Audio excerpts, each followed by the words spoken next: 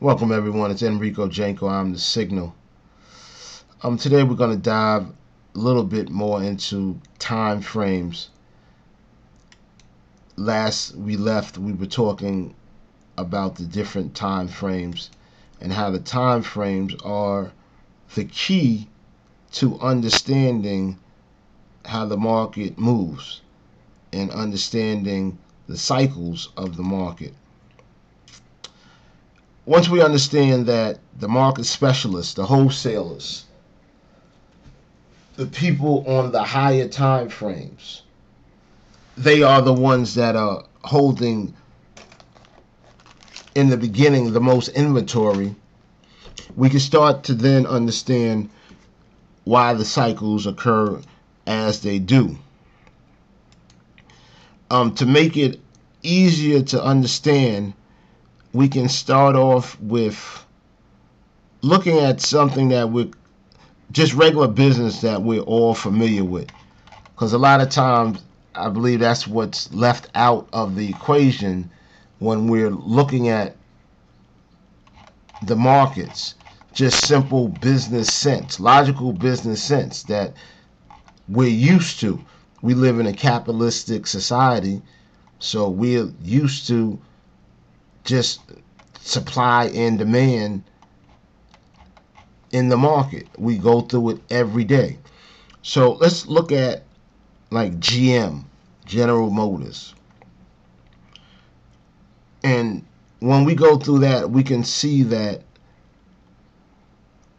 mostly any industry that you have to pay a dollar for something operates in the same way.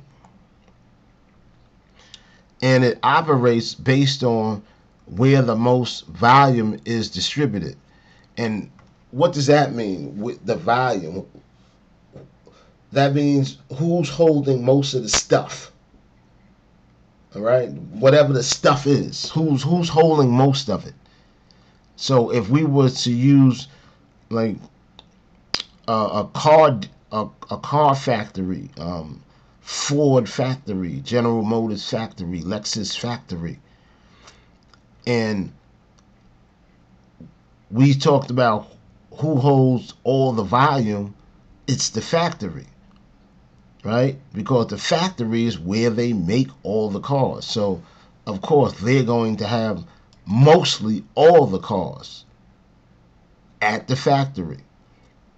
Just like if I went to a candy factory, at the candy factory, I would expect that most there's the most candy there.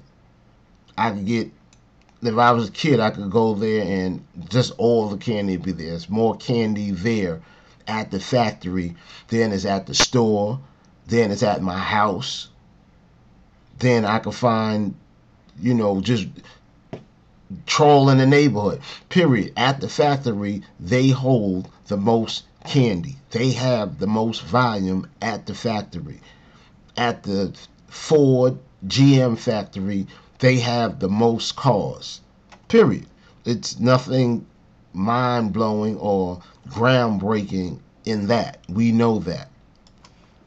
So right off bat, we see that the factory is obvious that they have the most control over the price because they hold the most volume. Simple.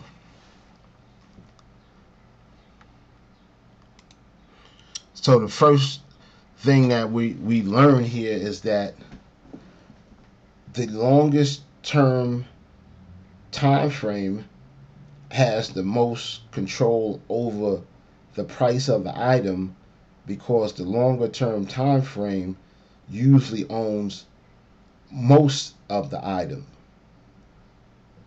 The specialist, the wholesaler, the insider, they are long term sellers of a product. Us as retailers, we are long term buyers of a product, which makes us short term sellers. So just think about that equation.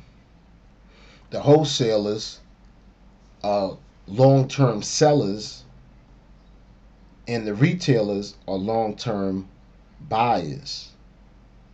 And the inverse of that is that the wholesalers are short-term buyers,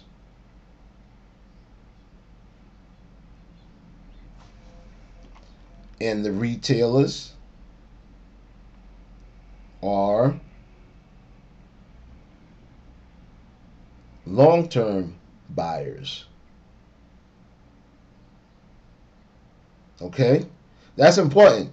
I slowed down there because that's important. It's an inverse relationship. We're already doing the opposite of what the long-term most influential people in the market are doing. Already as a retail trader, we are doing the opposite of what the most important people in the market are doing.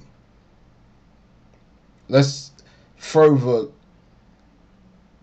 drill down on that point because it's very important. The fact that once you are entering the market, that you are already inclined to do the opposite of what the long-term person in the market is doing puts you at a distinct disadvantage from the jump, because the long-term investor understands the real value of the product. And that's a big, big, big point. Because if you don't, I don't understand what the real value of a product is, how can we trade it? How can we trade it if we don't know the true value of it, or what the majority of people who have the most influence on the product believe what the value of it is? That's a difficult proposition to maintain profitability on. That's like running a Dunkin' Donut and not knowing what the value of a single donut is. You're running a donut shop but don't know the true value of your supplies. You don't know what the true value of flour and sugar is. Like, these are obvious things that you would need to know to be in business. Usually, though, when we're in the trading business, we're not informed enough, because we're not informed buyers. Since we're only thinking on our short-term level, most of the time, what we consider value is based on hype and what we think everyone else is doing. It's very, very important point, very important distinction.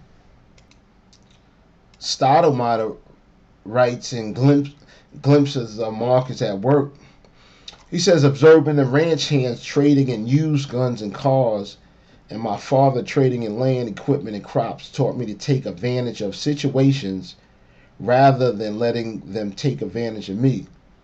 At harvest time, my father was not speculating for big gains. He wanted a fair price for his crop to make a normal profit for his work and his capital investment. If the price at harvest time was fair, he sold. If he felt the price was not fair, he held and stored the grain. When buying, my father wanted a fair price as well. I remember going with my father shopping to buy all the groceries for the camp. He knew the price of everything, and he always bought the sale items. If the price was too high, he would not buy. He would substitute or go without. He had a list of what he thought each item should cost, and he would check off the list when he got to the counter to make sure that they did not make any mistakes in adding up the bill. When my father had the opinion of buying some used farm equipment, he behaved just as the ranch workers did when they were buying a used car. If the car was undervalued, they would buy it. If it was overvalued, they would not. At the cattle sales, my father would say, "You can make a lot of money just being a sharp buyer, but if you overpay, there's no way to get it back." I learned that if you pay more than fair value for something, time is against you. But if you underpay, time is on your side. This becomes the underpinning of my approach to trading. My father had one rule in buying property: 6 months or a year after you buy the property, your neighbors should be willing to pay what you paid for it. That was his measurement of value. He was an optimistic man, but one imprinted by the experience of the Depression. Although he went out of his way to avoid debt, he could see that in the post-war world values were changing, making it necessary to use debt judiciously. He knew that the focus of the ranch should not be on daily operations, but on land acquisitions. So he would never borrow to finance daily operations, but he would use credit to buy land. In buying property, my father had different time frames, different needs, and different motives, depending on the situation. He once planned to buy a ranch with his brothers at an auction. It was a sealed bid auction at which everybody had the right to raise the bid 10%. On our way to the auction, he told me that the other people there would have more money than he did and that he would have to scare them out of the auction if he hoped to get the land. To do so, he bid a lot higher than what people thought the land was worth, so there would not be any after auction rebids. When his bid was announced, a hush fell over the crowd. Many other farmers in the area told my father that they would sell him their land at that price.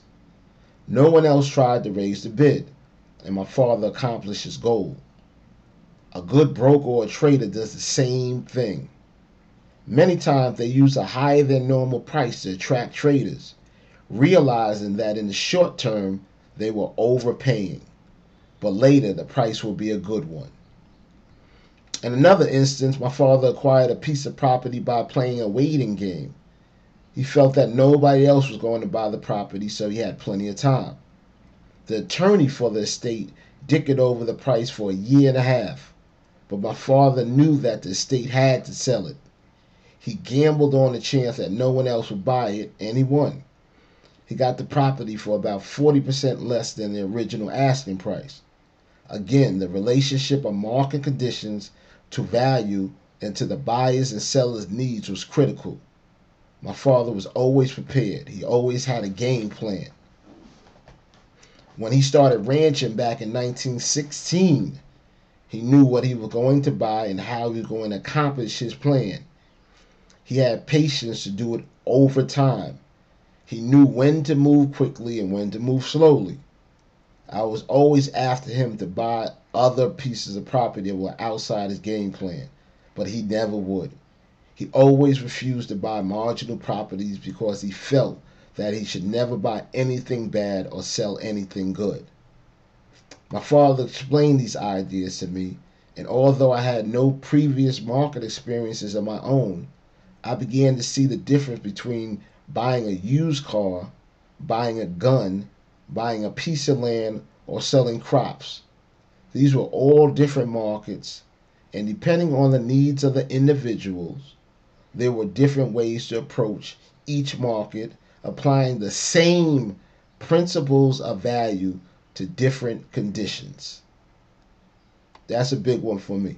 Applying the same principles of value to different conditions.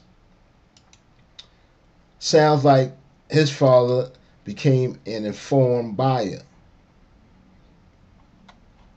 An informed buyer knows what the fair value of a product is. Value is a fair return or equivalent in goods, services, or money for something exchanged. A fair return is the big part of it.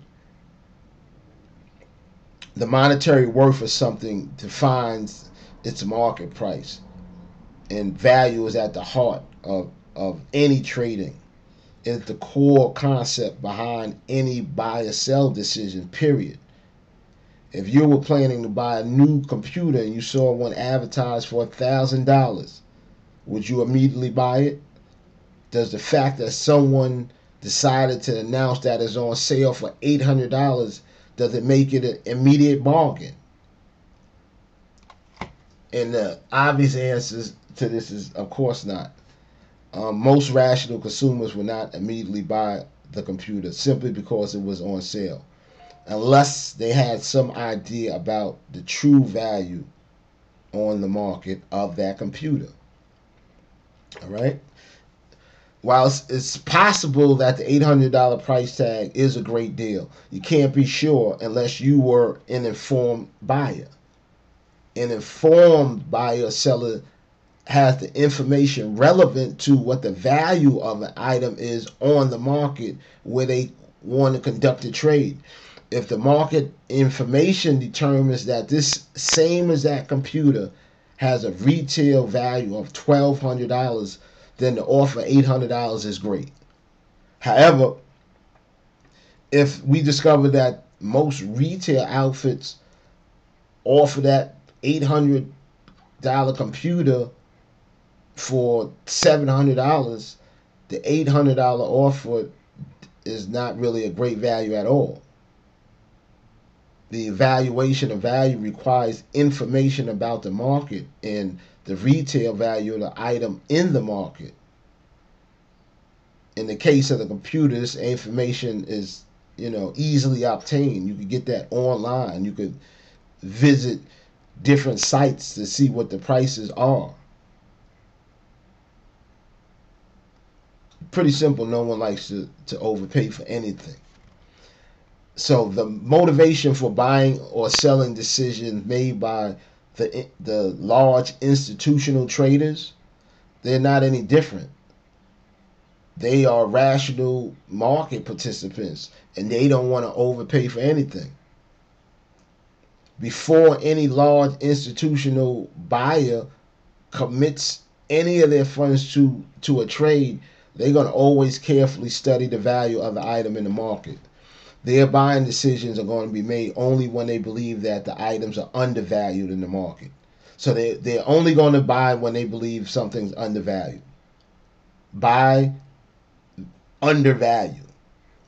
They got analysts and teams of people that's researching this information to help them evaluate and determine the true value of the financial instrument that they are trading in.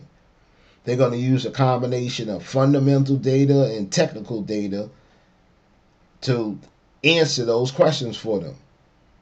And the perceptions of that value will differ greatly among all the different participants. However, the seasoned market participants, they're going to base all their buy and sell decisions on what they perceive as value in the market. An informed trader is not going to make any trading decision without some idea of where the real value in the market is. Period. In any market, a buyer or seller, they have to have some way of identifying what is true value in the market. If I don't care, and it doesn't matter on what you're trading on what time frame. If you don't know what the true value of the market is, you can't make a logical decision. And in order to know the true value of the market, you need to know what the price of it is, what time frame it's trading on, and how much of that product is the time frame holding.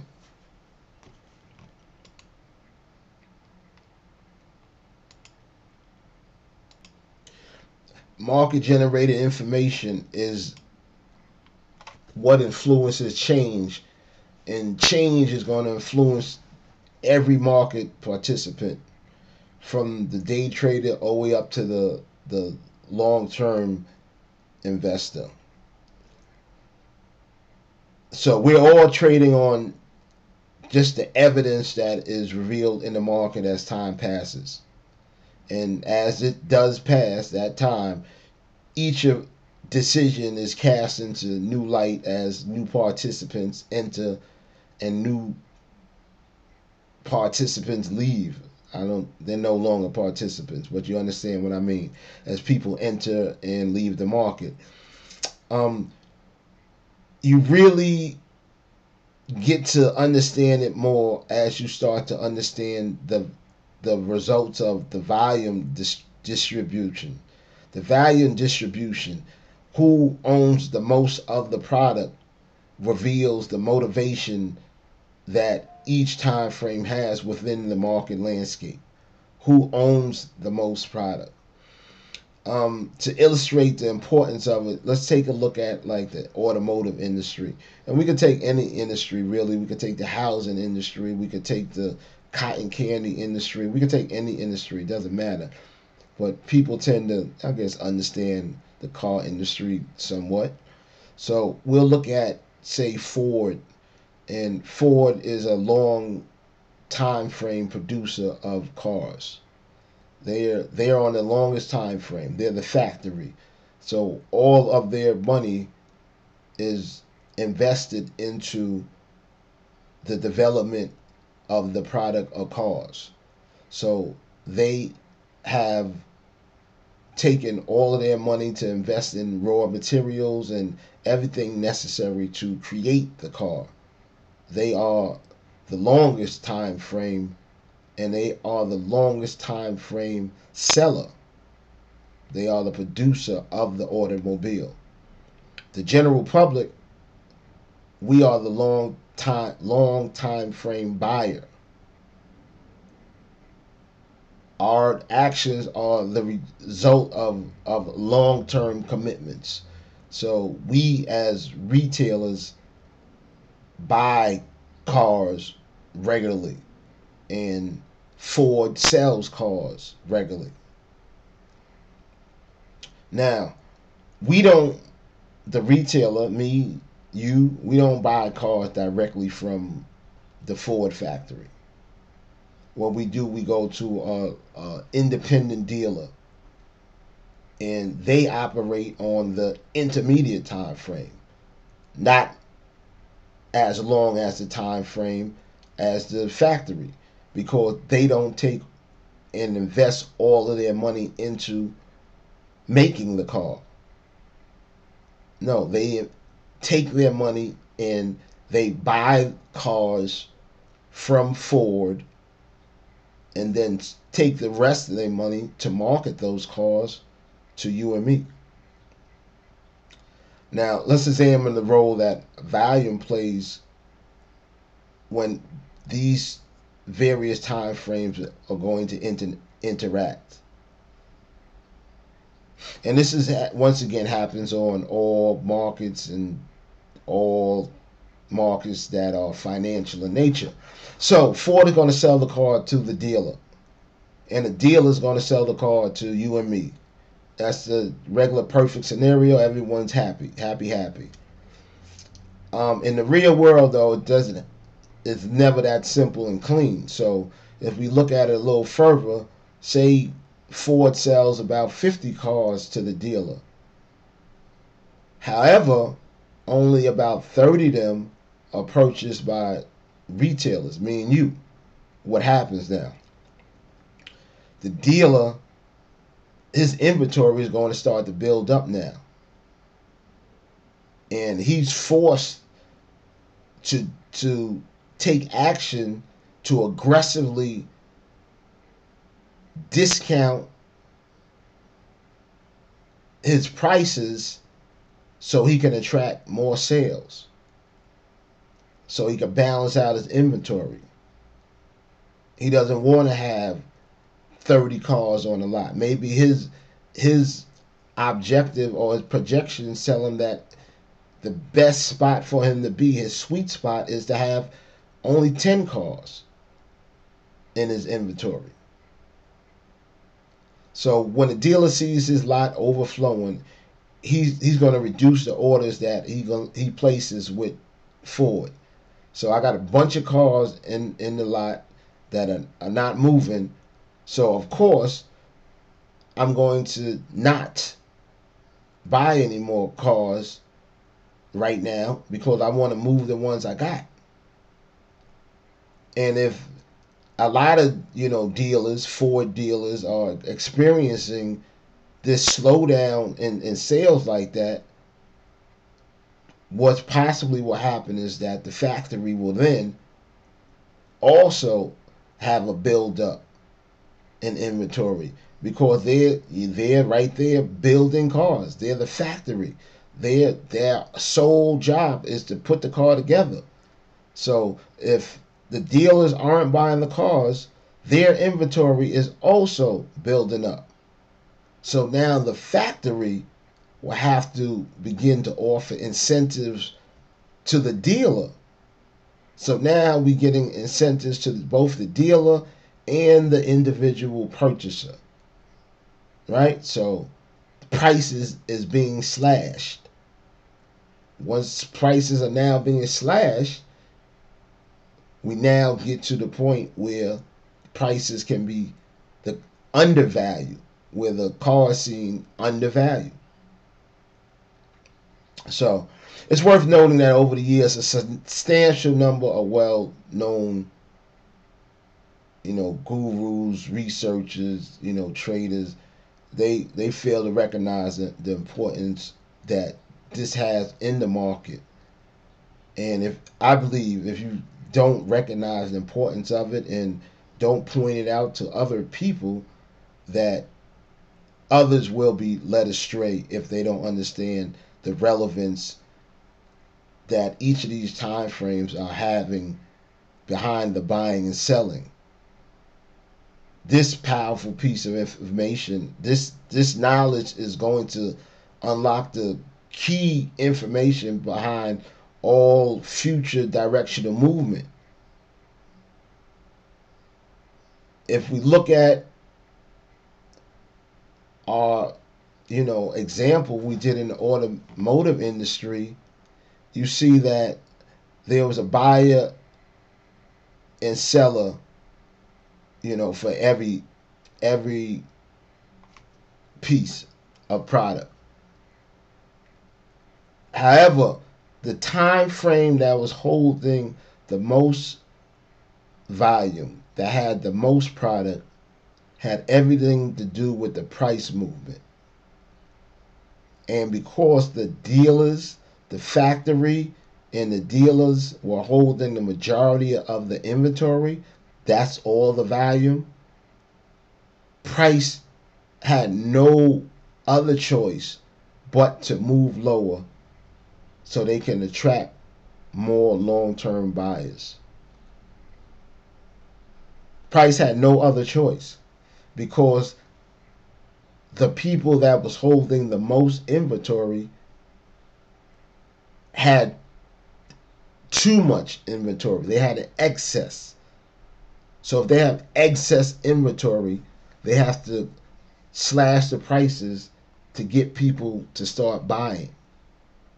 And then when people start buying, then they can start raising prices. Hopefully, I made this kind of clear of what goes on. But this goes on throughout all the different time frames. All the different time frames and all the different industry. Someone that's a scalper or a day trader, they're on a time frame of the retail car buyer. They're going into the dealer to buy the car. You got the swing traders and the short term investors. They're like the dealership. Then you have the longest term investors. Your governments, your big huge institutions. They're like the factories. They print money, right? That's where all the volume is at. So our objective is to be where all the volume is at and to be in tune to what they are doing, the specialists, the people that are actually in the what used to be the pit. Um, we need to know where that money is moving because that money knows what the true value of the product is because they have the most of it. And since they have the most of it, they're going to manipulate it the most, the price of it the most, to reach their objectives. And to help them reach their objective, they'll use the media to advertise price opportunities.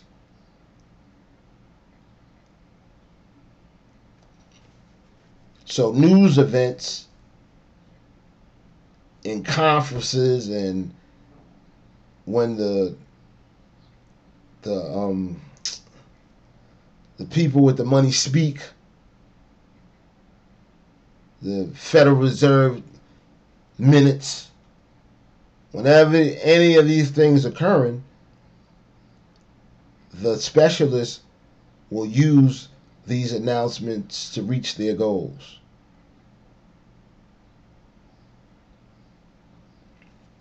Interesting stuff, very very much so. Hopefully, this little small talk in time frames was helpful to you. It's definitely more to it, of course. But what's important is that the idea that market activity is influenced by different participants operating under different time frames and motivations, and the way each of these participants combines and employs their information is different, but their goals are still the same rational ideas of making a profit and not overpaying for what they're buying. So if you look at it like that, you start to see that your time frame can be the cornerstone of what you do in the market because your time frame has a value. And you're like, what do you mean by time frame has a value? And what I mean by that is that the time frame that you are operating on, the market participants that are in that time frame that are trading at that time frame, there's a consensus of what the informed traders believe is the value at that time of that asset. And if you and I can recognize what that value is, then we can make logical decisions based on what the value of the product is inside of the market at the present time. All right, so we're going to go further into this and get more into the auction side of it because we kind of look at one side. I actually look at one side closer than the other side just because of how it's made up, but it's a double-sided auction that we're looking at.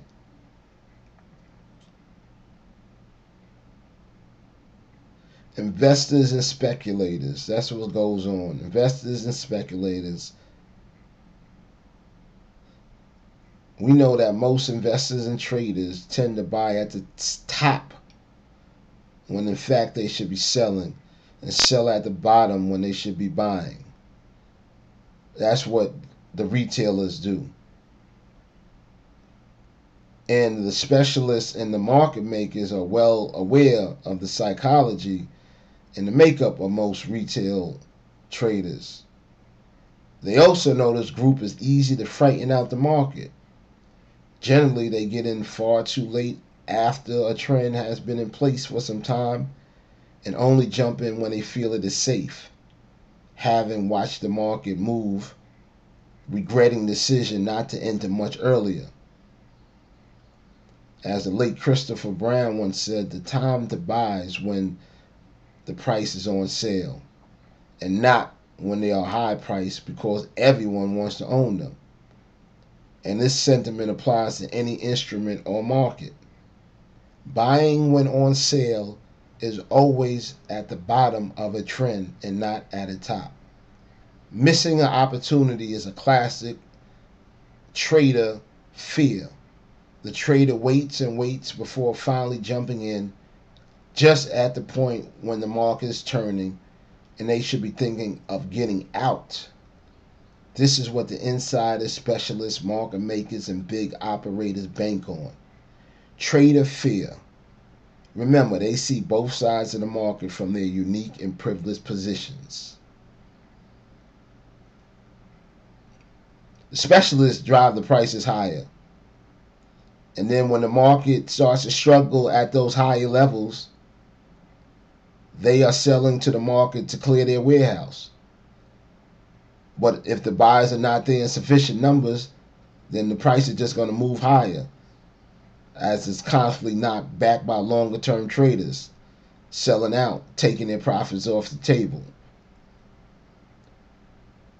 The specialists continue selling into the buying. You see that? The specialists, see, this is such an important point, that the specialists hype up. They get the crowd hype so they can sell into the buying hype. So they're always buying for what they value as undervalue, and they sell into hype. So they're always selling at overvalue. All right, those are important. So important. And I say so many things are important, but when it all comes together, you'll start seeing it clearer. It's just reality. It's just the reality of the market. And I believe this reality is going to be shown to more and more people as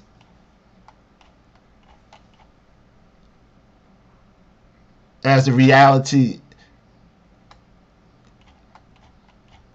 is just being shown more and more in all phases of life right now.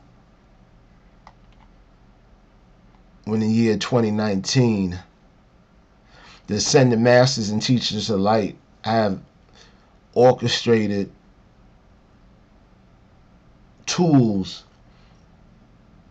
so that the new informed masses can step into higher dimensions, and you start understanding how everything involving time, space, and perception is such an illusion. And once you start to understand that, you'll gain a wisdom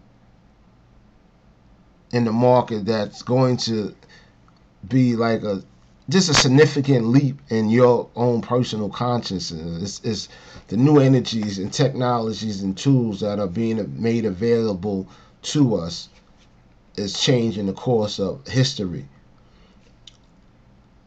Once this resonates with you, and it will over time, nothing is going to resonate with you, or you're not going to feel anything else as powerful as this experience.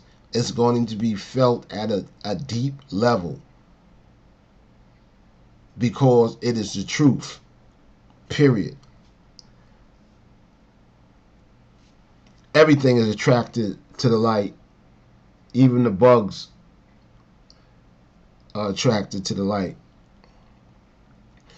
So fifth dimension is a pathway, it's a course, it's a unique experience that attempts to transform the trader from the inside out and move them away from just the conditioned responses that they do in the market, and kind of expand your consciousness of what's possible, or what the possibility of what's really going on in the market. So far as a trader, you might have always looked at the market from your viewpoint and not from the viewpoint of an informed buyer.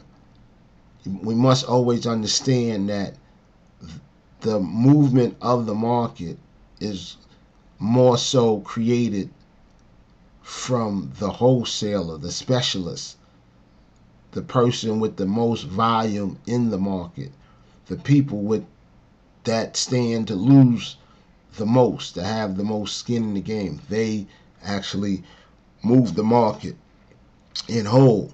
You might think that you have all the skin in the game because you took your couple of thousand or whatever, and it's all that you have, and it's all your skin in the game. But the market is based off of the mass psychology, and usually you are doing what the masses are doing and thinking as a long-term buyer and not as a long-term seller in the market. The market is made for people to sell their goods. As long-term buyers, just like in the car example, they have the most to lose because their representation of what is value or what is valuable will be out of skew with what the factory and the dealer suggests is the real value for the item. So my purpose is just to really give you as much information and start giving you some practical experience to assist you along into your journey with trading. Maybe this is probably not just the full pathway laid out by those that have shown me, but it is going to be an in-depth instructional experience that you could draw on and understand the most important aspects of this journey. None of this is quick and simple. It's not a quick listen and you just absorb the experience. Rather, you might hear this a few times and then after a while it will start to make sense, because it is what we live every day if you think about it. When you go into the cell phone store, you know that if you go into the Apple store, somewhere there is an Apple factory, and then you go from the Apple factory to the Apple dealership store, and then you can go into a I don't know, a local type store and find an iPhone and buy it there also. Or you could go to your Samsung, your Walmart or other types of stores to buy that Apple product, and it's all the same. It's all going to be the same movement of information throughout the course of the product, and that information is going to tell you what that product is valued at any given time. And based on your experience with that product, you will know whether it is valued under or over its true price, its true value to the participants in the market. All right. I know this. Like I said, it's this course will take you some time, but the rules, structures, and limitations that you are faced with now, you won't be, because we don't have any indicators or any discrepancies as far as market movements to change our opinions. A lot of times, just small discrepancies or not understanding of how a market actually moves changes our opinions of the market, because we're not understanding how the market moves. If we don't know what the true value of a product is, and the price goes up or down, how do we know who is behind that move? We can easily say that, okay, for the price of the market to even move, that the insider must move it. Yes, that is true. However, the insider goal and objectives, you are not always privy to. We need to know whether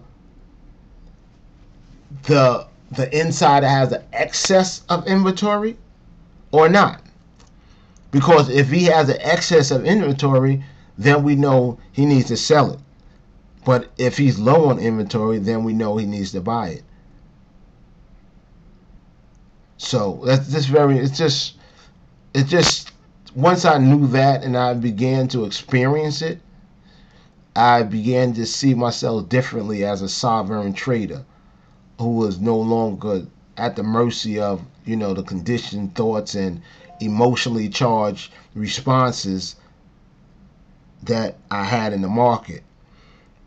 I discovered just a new awareness and ability to choose correct analysis and have choices that I feel that were just not available to me before. Yes, it was always a buy or sell choice, but buying and selling was based off of how the market sped up or slowed down, or the rate of change, or any of those